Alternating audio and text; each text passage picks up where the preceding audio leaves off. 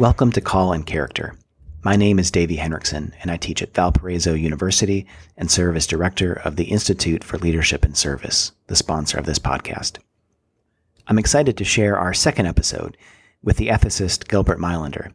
We'll be diving into a conversation about friendship and the challenges of sustaining these intimate relationships in the modern day, especially during a global pandemic that seems designed to send us all into isolation. Over the coming months, we have more than a dozen guests lined up for conversations here on the podcast. Topics will range all over the map. We'll talk about vocation, poetry, American exceptionalism, Marilynne Robinson's new novel, and what it means to read the Bible while Black, and, of course today, friendship. Don't miss out. Please subscribe to hear future episodes, and feel free to join in the conversation by emailing us your feedback at lead.serve@valpo.edu. Now to the conversation.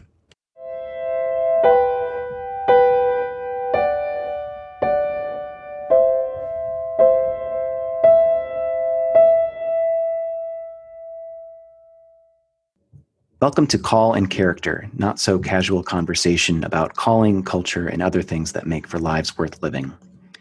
In his classic book, The Four Loves, C.S. Lewis claimed that friendship is unnecessary. He says, like philosophy, like art, like the universe itself, for God did not need to create, friendship has no survival value. Rather, it is one of those things which give value to survival. In other words, we could say friendship is a good that has no price tag. It is something to be enjoyed for its own sake. And as Lewis himself points out, discussions of friendship are as ubiquitous in ancient and medieval texts as they are often neglected in modern philosophy. Ancient wisdom promises us the beauty and delight of union with a beloved friend. But modern critiques often highlight the ways that human frailty, alienation, and distractibility often yield only the faintest shadow of true friendship. Our guest today, Gilbert Meilaender, has written beautifully on the nature and ends of friendship, specifically in his classic book, Friendship, a study in theological ethics. He is a leading Christian ethicist with more than a dozen books to his name. He's currently senior research professor at Valparaiso University. Before coming to Valparaiso in 1996, he taught at the University of Virginia and Oberlin College. From 2002 to 2009, he was a member on the President's Council on Bioethics. He's also, I've come to discover, one of the rare academics who habitually chooses Diet Coke over coffee. As a caffeine addict who's already had at least 3 cups today, it's a choice I struggle to comprehend. But nevertheless, Gil, welcome. Thank you. It's really not that hard to understand, I don't think. It's an intellectual and maybe spiritual failing of my own that I'm quite willing to own. I want to ask you to kind of get a running start about sort of what seems to be the peril of friendship in modern times. There's an essay from 2016 by the journalist Andrew Sullivan titled "I Used to Be a Human Being," which is a great title for an essay. And in it, Sullivan laments our habit of substituting virtual reality for what he calls real fellowship. He says, we tend to diminish the scope of intimate interaction even as we multiply the number of people with whom we interact. That's from Sullivan. So I want to ask you, is there something you think that's unique about contemporary culture that makes friendship especially hard to come by? Well, I don't know for sure how to answer that. I mean, you have to keep in mind, in part, that people have all sorts of possibilities for virtual contact that they didn't have 30 or 40 years ago, even much less longer.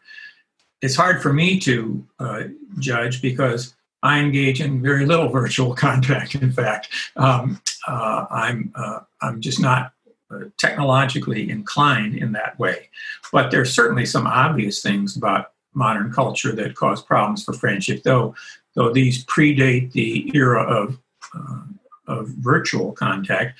The simple fact that we move frequently, that people's employment requires them to move frequently, means that it creates a problem for friendship. And indeed, if you know, as many people often do, not so much right now during the COVID period, but as people generally do, if you know that you're likely to need to move in 3 or 4 years, you probably want to limit the commitments you make. in that short period of time. So I think just the way our life is organized undoubtedly makes it difficult to form friendships, and it may be that even the possibilities for virtual reality help some people to make up for that, to sort of stay in touch in various ways. Students often argued that with me. I taught a course on friendship, but not every year, but maybe every other year. And near the end of the semester, we'd always read a few things on virtual friendships. And I just really, as I said, it's sort of out of my experience. I just don't do it. But I would listen to what the students had to say, and many of them were quite positive about it, though it often seemed to me that the things they were talking about weren't quite what I would call friendship. They were positive about the fact that they could stay in touch with sort of everybody they'd been to high school with. And these can't all be your friends. Finally, they can be your acquaintances, but not your friends. So part of it may depend on what we mean by friendship. But there may be some good things about it, but I think that there are other aspects of our culture that just inevitably make lasting friendships difficult. And I suppose that with the quarantine and this global pandemic, some of these sort of residual issues have come into like deeper relief too. I noticed just from personal experience that when I was first sent home from work, that I started to reach out to, I guess you could call them peripheral friends, or friends that maybe I hadn't really touched base with maybe in some years, friends from college, or, maybe cousins that I hadn't talked to in some time. Whereas the more proximate friendships that I had just started to develop, like here, literally in Valparaiso, Indiana, all of a sudden were much harder to maintain. So it was this weird inversion of the friendships that I prioritized in my life due to the virtual nature of our connection. Well, that makes sense, because you had a history, a background with these other people, even if with all of them it wasn't really deep and intimate, so that there was something to draw on there. And I can understand that. And it'd be harder to do it with someone whom you've known for only a very short period of time. There are several other people who teach Christian ethics at other institutions whom I know, with whom I've always stayed in contact over the years. And I see them in meetings and stay in email contact. But we exchange more emails now, I think. They're not always about sort of serious intellectual matters, but we probably have done that more during the quarantine period than we did before. So that I think that's understandable. And some people reach out to do it, I guess, just because they're lonely. But I don't know if the quarantine has fundamentally changed the way friendship works or not. I don't think so. It's just made people feel a need to try to turn old acquaintances into closer friends for a while. It seems also that even with these sort of rekindled friendships you can do over Zoom, people have been talking about Zoom fatigue or blue screen fatigue, which is there's a sort of initial interest in reconnecting with old friends, but when all of your human connections take place virtually, it start to sap your strength a little bit, and there's a certain lack of satisfaction that maybe you would hope for enjoying a cup of coffee or a beer with a friend, just kind of in ordinary times. Whereas if you have to schedule an appointment and show up on a screen and you can't share food or drink, there's just something that's a little bit, I don't know, dehumanizing is probably too strong a word, but something less than satisfying about that experience when played over time. I suppose that's true, although I'm sure it is true. But I was just going to say, don't forget that 50 years ago, friends who were not able to be in close contact with each other talked on the telephone. That's another kind of contact that's not really in person. And they managed to make it work, and sometimes they talked frequently even. So, there's certainly something new and different about our situation.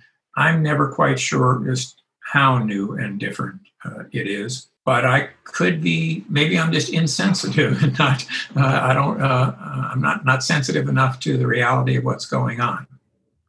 Well, I think there has to be something that is distinctive, though, about modern friendship, and maybe there's a sort of baseline that's kind of timeless across ages. But it seems, at least when you read, say, the ancients or the medievals, or even some of the early moderns on what friendship is, it just sounds so different than, say, our ordinary experience today in the 21st century. So I was curious, are there traditional ways or vocabularies about talking about friendship that you think we've lost and might want to recover today? Can you say a word about what do you mean when you say it sounds so different? So I also have taught a few. We're going to turn this podcast around. See, I'm going to interview you. I'm sorry. Go ahead. Classic trick. I have not taught nearly as many seminars on friendship as you have, Gil, but I've taught a couple, and usually they're centering on ancient and medieval conceptions of love and friendship. So we'll read, the usual suspects, Aristotle and Cicero and Aelred and Aquinas and Augustine. And I've had multiple students, independent of each other, come to me and say, what we're reading in these texts, these descriptions of what friendship entails, its nature and its ends, they don't use that language, that's me interpreting them, is completely foreign to me, they'll say. I don't have friendships like that. Now, granted, they're probably 19 or 20 years old, and maybe those sorts of friendships only kind of grow and form and are sustained over longer periods of time when you're more mature as a human being. But still, just even the way that these ancients and medievals talked about friendship and the sort of the deep, intimate love, the idea of being, two persons with one soul, like this is language that is striking in its foreignness to them. Does that make sense? Sure. And I think part of what's going on there, this is not the whole of it by any means, but I think it is in fact the case. I mean, I'm not a great enough historian really to develop the argument here, but I think it's the case that in Christian culture, over a relatively long period of time, marriage displaced friendship at the center of life. So whereas the ancients talked about friendship as one soul embodies twain, Christians talked about marriage as two souls in one body, the one flesh union. And marriage moved to the center of life. And friendship, though still important in a whole variety of ways, was not at the center in the way it had been, certainly in Greek culture, I think, for a while, and to some extent, probably among Romans as well. So the idea that to take another one besides the one soul embodies twain, the idea that the friend is another self, for instance, another one in whom I come to know and see myself, we may tend to apply more to marriage again than we do to friendship. Now, it may be as marriage declines in our culture, friendship will reassert its centrality. I don't know if that's true, but I think it had a place in human interaction in a world where public life was, for the most part, a life that men shared together. It had a place in their life that it seldom has in ours. It's a much more private relationship for us, I think. It's a step away from the things that are at the center of our lives. And in that sense, I think it is different. Probably the friendships that your students talk about experiencing do sound somewhat different than what they read in Aristotle or Cicero, though I think if they're willing to go to work on those texts, they'll find that they can learn something about their own friendships from them. But it's true that friendship just was much closer to the center of life in the ancient world than it is in ours. Here, as I say, it's kind of a retreat from the center of life. At least that's what makes sense to me about it. I don't know if you'd agree or not. Well, I'm actually really curious about this, especially in terms of what we could say is coming specifically from the Christian tradition. Because if you go back to certain New Testament texts, yes, you have something, I believe it's Ephesians, where the Apostle Paul is talking about marriage being a sort of type of Christ's love for the church. But you also have things like greater love hath no man than this, that he lay down his life for his friend. So I guess what I'm asking is, do you think that the Christian emphasis on marriage as the paradigmatic love, perhaps, is that necessarily so, or what happened that marriage sort of displaced friendship as the primary paradigmatic love? Well, I start answering that question by saying that I don't necessarily think it's a bad thing that it did. So somebody who thinks it's a bad thing might disagree. Marriage has a kind of necessity and centrality in life that friendship does not. That's true whether you're in a Christianized culture or not. Christian thought just sort of made something of that and did something with that. But marriage has a kind of necessity, whereas a culture can get along without putting friendship at the center in the way some ancient Greek cultures did. So to me, it's not surprising that it was at the center, and having it at the center, Christians inevitably then sort of did some things with it. But I do think you're right. I mean, yes, you can talk about greater love hath no man, etc. You can talk about David and Jonathan, but the marriage imagery is very deep into the Bible. The whole relation between Israel and Israel's God is often depicted in that way, and the Christ Church relationship. So I don't think it's accidental that marriage gradually moved to the center of Christian culture.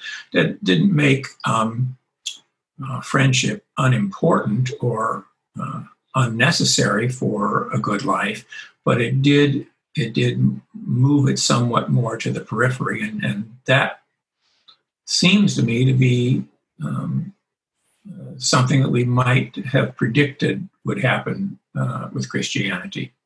So, and this actually connects back to a moment ago when you quoted Aristotle's maxim about the friend being another self. Often marriage, the love that is part of marriage is often framed in sort of sacrificial terms, and so kind of falls in line with a lot of Christian sacrificial language that gets associated with the Greek word agape. Whereas philia, the Greek word that often gets used for friendship in ancient Greek and pagan philosophy, is something different. We don't have to get into, there's, how many hundreds of thousands of pages have been spilled in just the past 80 years on that topic. We don't have to get into that now. But I have a question though, specifically about this distinction between the love that's in friendship and the love that is in marriage. So if Aristotle says the friend is another self, it can sound quite lovely, but it also, I think, and I'm curious if you share my intuitions here, it also raises some red flags. And so what I'm curious is, are there some ways that friendship could simply, at times, be a more socially acceptable form of narcissism, since we often accumulate friends who look and think and act like us? That's often the basis for at least the beginning of a friendship, is that there's some commonality. So if friendships usually arise out of these like common interests or likenesses, how do we prevent our friendships from others from kind of just curving back in narcissistically on ourselves, as Augustine might say? Well, that in some ways, that is the question that interested me when I first started thinking about friendship. That is to say, I was not really first interested so much just in the literature of friendship. I was interested in the theoretical problem for Christian ethics about what moralists call special moral relations. That is to say, how we justify special preference for certain people, which we all do show in one way or another.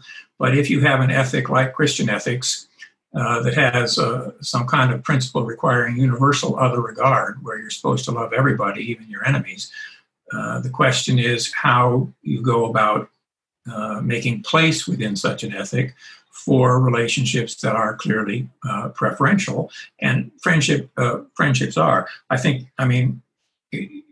We're not wrong to worry about the issue that you're raising, but it would be sort of crazy to say that we should deliberately try to form friendships with people who didn't share any of our interests. I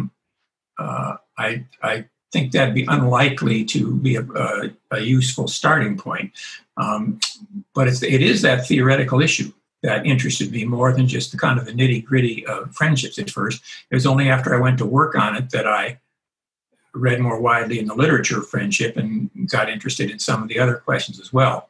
In fact, when I taught my course on friendship, which I taught maybe, I don't know, every other year or something during the years I taught, when I would come for the first meeting of the class and distribute the syllabus and talk my way through it, the first thing that I would say to the students is people come to a course on friendship for all sorts of different reasons. I don't know what your reasons are. The only thing I can guarantee you is that this class will not be about them because I was going to have them reading Kierkegaard's slashing attack on preferential love, for instance, and so forth. And I was interested in that theoretical question. The course was structured around it, even though we ended up reading a lot of the classic literature on friendship and thinking through other ways in which friendship is important. But I think that to circle all the way back now to your question, your worry about the narcissism and so forth. I mean, I'd say two things. One is to do Aristotle justice when he says the friend is another self. When the ancients said it, what they really meant primarily was not just somebody like me, but somebody in whom I come to know myself, in whom I come to see myself as I really am. That other person does not have to be exactly like me in all sorts of ways. It's unlikely to be that if he's not interested in anything I'm interested in, but it doesn't mean that we're just sort of carbon copies of each other in any way. And I think that friendship, deep friendship anyway, over time will always end up having to deal with difference and explore difference as well. And taken seriously will gradually turn us into people who are a little more able to welcome others into our circle of friends. We're unlikely to welcome somebody who just isn't interested in talking about what we're talking about, but that's excluding somebody accidentally, so to speak, simply because they're not interested in whatever we're talking about.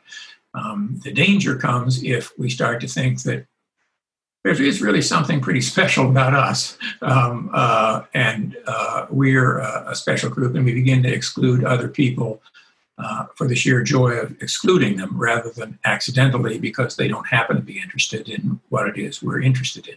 I don't think there's anything terrible about that accidental sort of exclusion. But I think friendship taken seriously will open us up, will transform us in some ways so that we're a little more able to welcome others in. So I wonder if that happened. You said the accidental preferential treatment is not in itself problematic, and I understand what you're saying. I wonder, though, if there are ways in which what we do by accident can become problematic. So if I just start doing an inventory of who my friends are, and then I start to realize, well, they tend to share the same status as me, whether regard to race, ethnicity, gender, socioeconomic status. A lot of them have PhDs, etc. What does that say about me? And what does it say about what I am opening myself up to if that sort of block of people is pretty static, like if it looks very similar, if there aren't people who are have deep differences with me along any of those lines. Is that problematic? I would say go to church. You get a lot of other people, a lot of other sorts of people in church.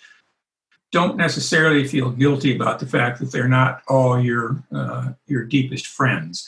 Now that's me. You don't have to agree with that. I think that, to go all the way back to, I think, where you started about the difficulties for friendship in our world, there is a sense in which over a long period of time, I do think Christianity creates some of those difficulties precisely because it raises questions about preference, and it makes it difficult to you feel guilty about these preferences.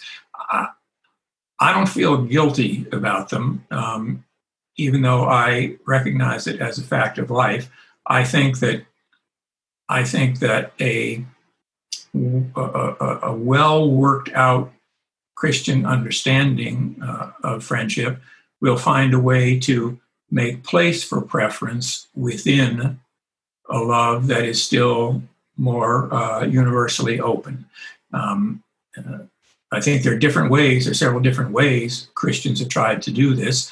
I won't bother you with my typology of the ways, but you don't have to do it.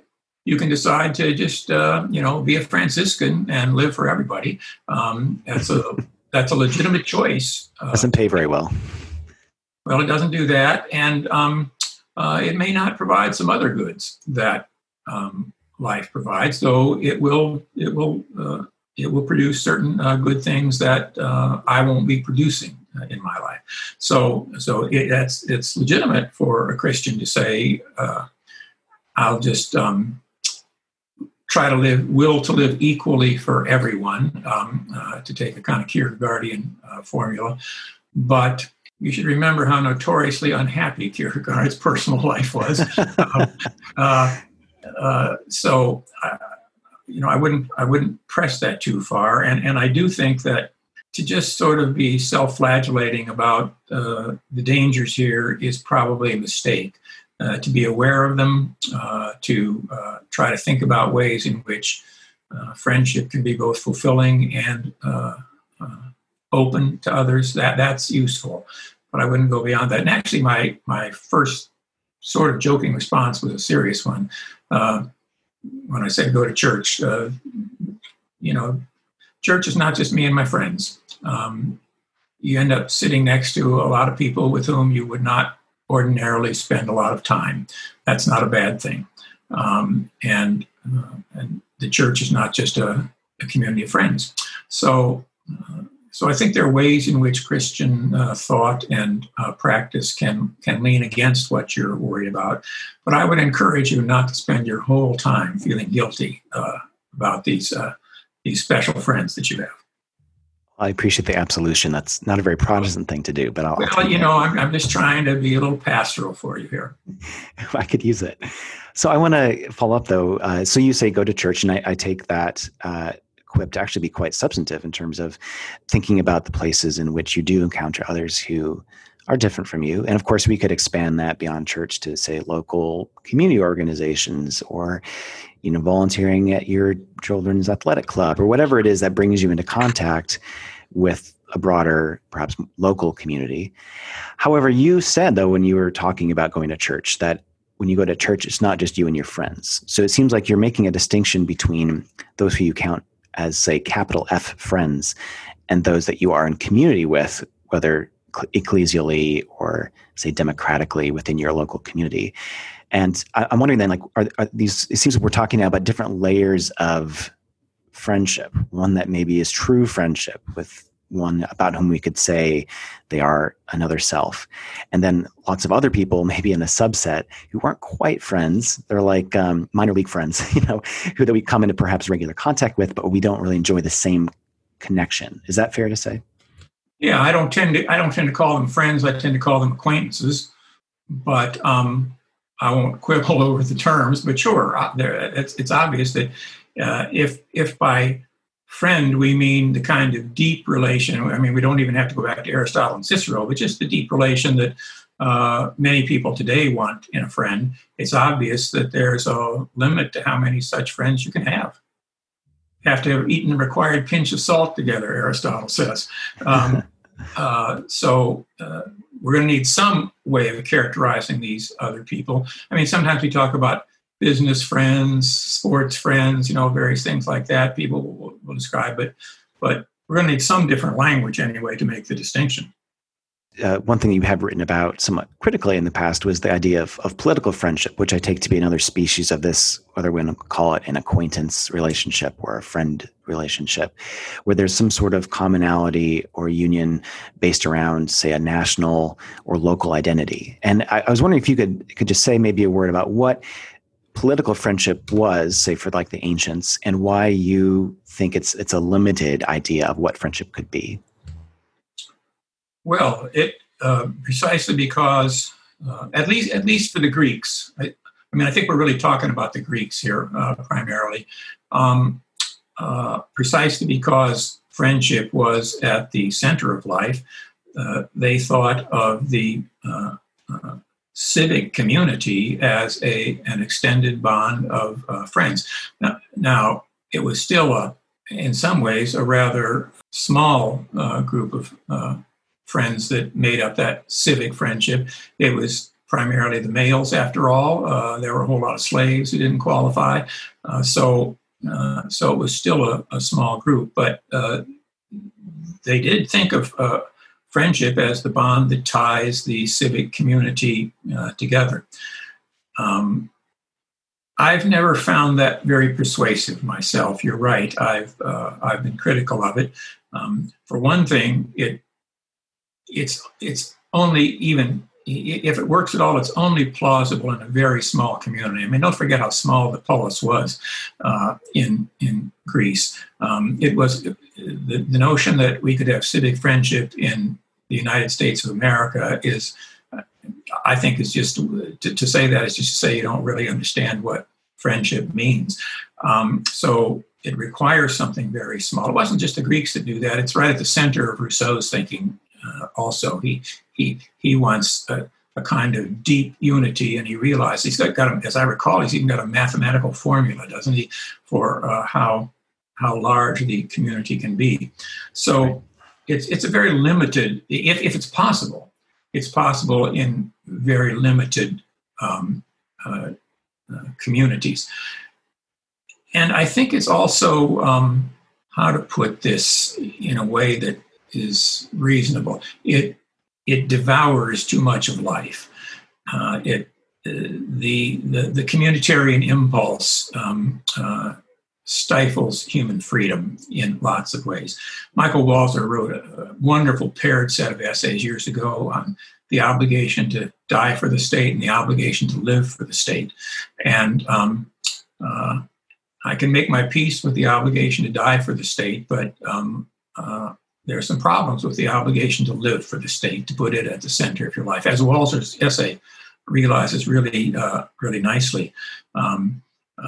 Even though Walzer is a democratic socialist, he has the wonderful quote from Oscar Wilde about the trouble with socialism is that it would take too many evenings. You're constantly going to these participatory meetings in which you're all engaging in political activity together. It just eats up the rest of life. So I think that it's not a notion that's really helpful for larger political communities anyway, and I think it's a dangerous one in certain ways if you care about freedom. Friendship should be, C.S. Lewis is right. I think that friendship is a retreat from public life. It shouldn't take over our way of thinking about public life.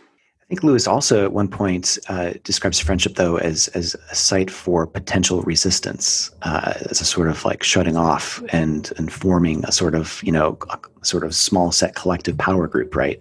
That it's something that, I think this is in one of Cicero's letters. He talks about his sort of fear of friendship in political terms because of the way it can kind of marshal power against the social order.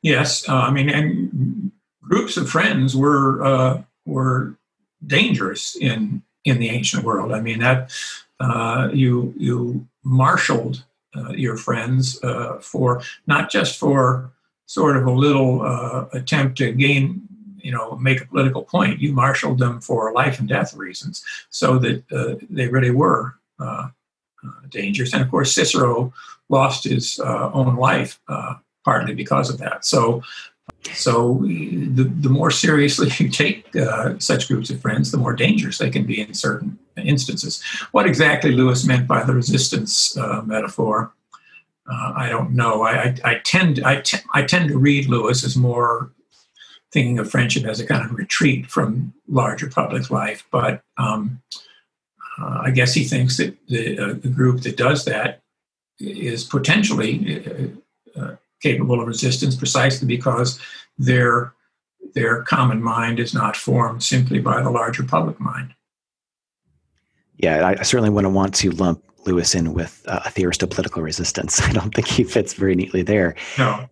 I think So this is a theme that is of great interest to me, friendship as it relates to social resistance, because you've seen this, of course, in the first generation of the civil rights movement. There's a lot of talk about things like the beloved community, or discussions of conceiving of citizenship as a kind of collective friendship.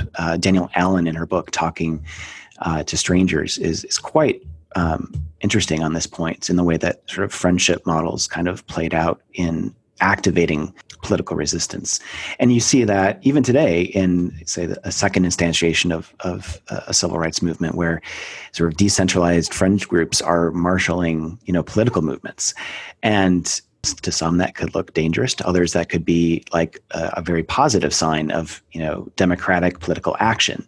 Do you think that there is a way for us to look at these sort of networks of political friendships and say that maybe there are ways to determine whether they are doing so for virtuous ends or for vicious ones? Or should we always be skeptical of friendship when it is marshaled for political causes like this? Well, I'd say a couple of things. One, obviously, if we can determine what their ends are, we may be able to make judgments about whether we think those ends are relatively better or worse. That's always possible. But I myself, this is just part and parcel of my tendency to think that the civic friendship language doesn't make a lot of sense. I'm not sure I believe these are groups of friends. They're more like comrades. Comrades have a goal in mind, a shared goal that they're working toward. Friends don't necessarily have any goal other than spending time with each other.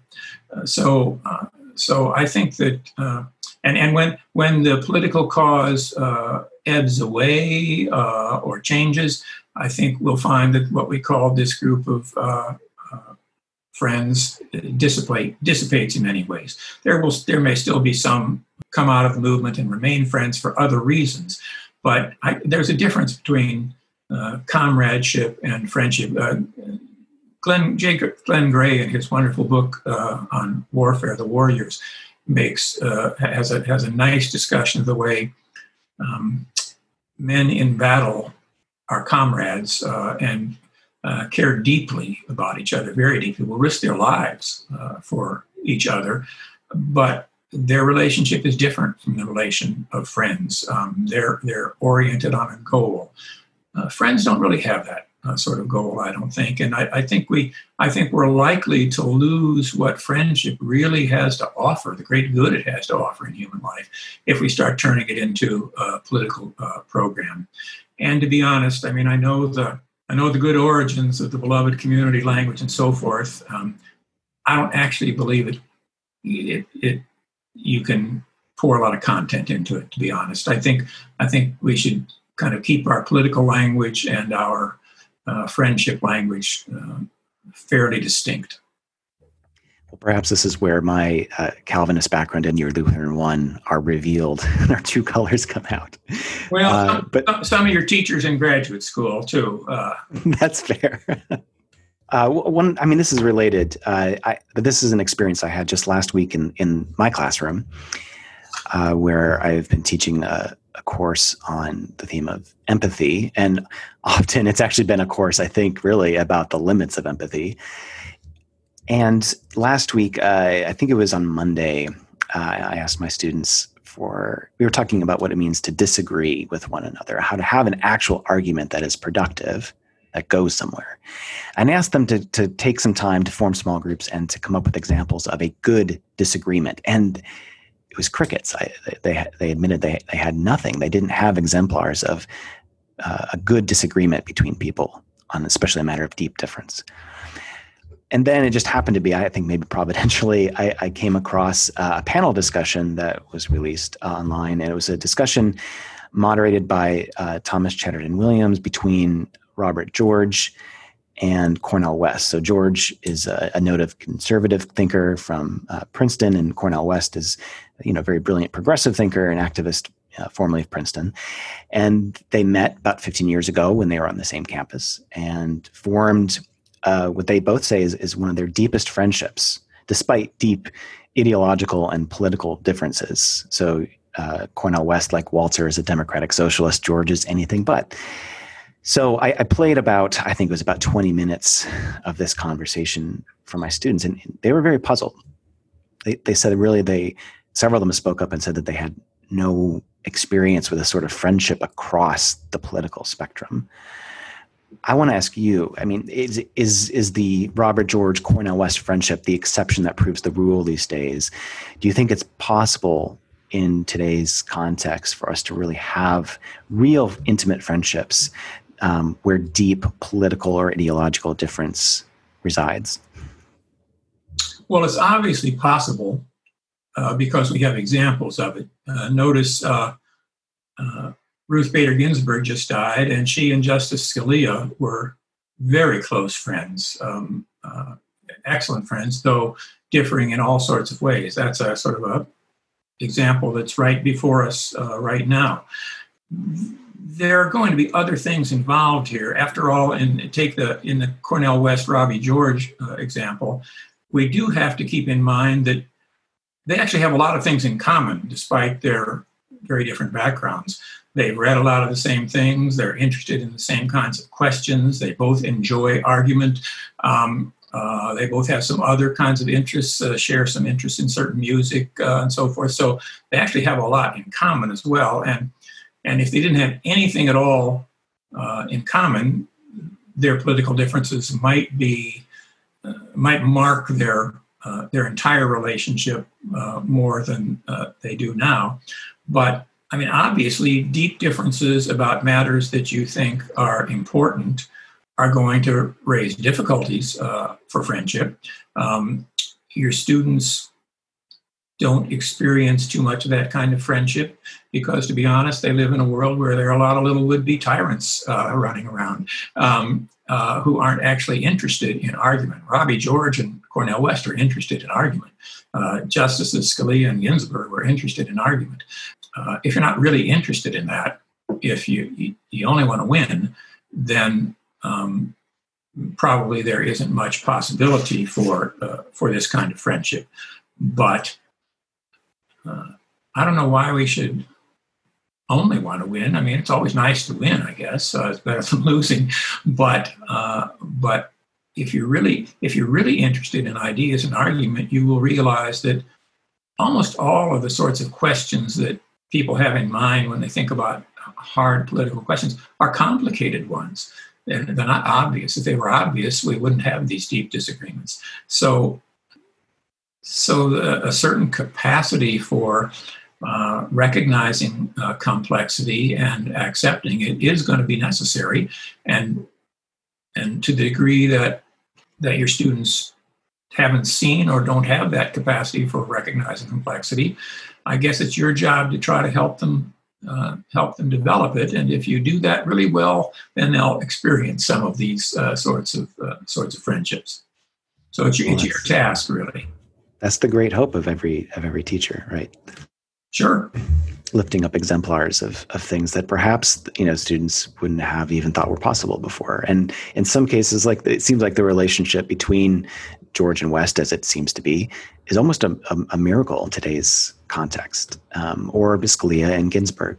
You've seen like some of the notes and the public testimonies that, for instance, Scalia's children have put out about Ginsburg and after her death, and it's remarkable to see that. And it seems so out of the ordinary from the sort of political discourse we usually run into.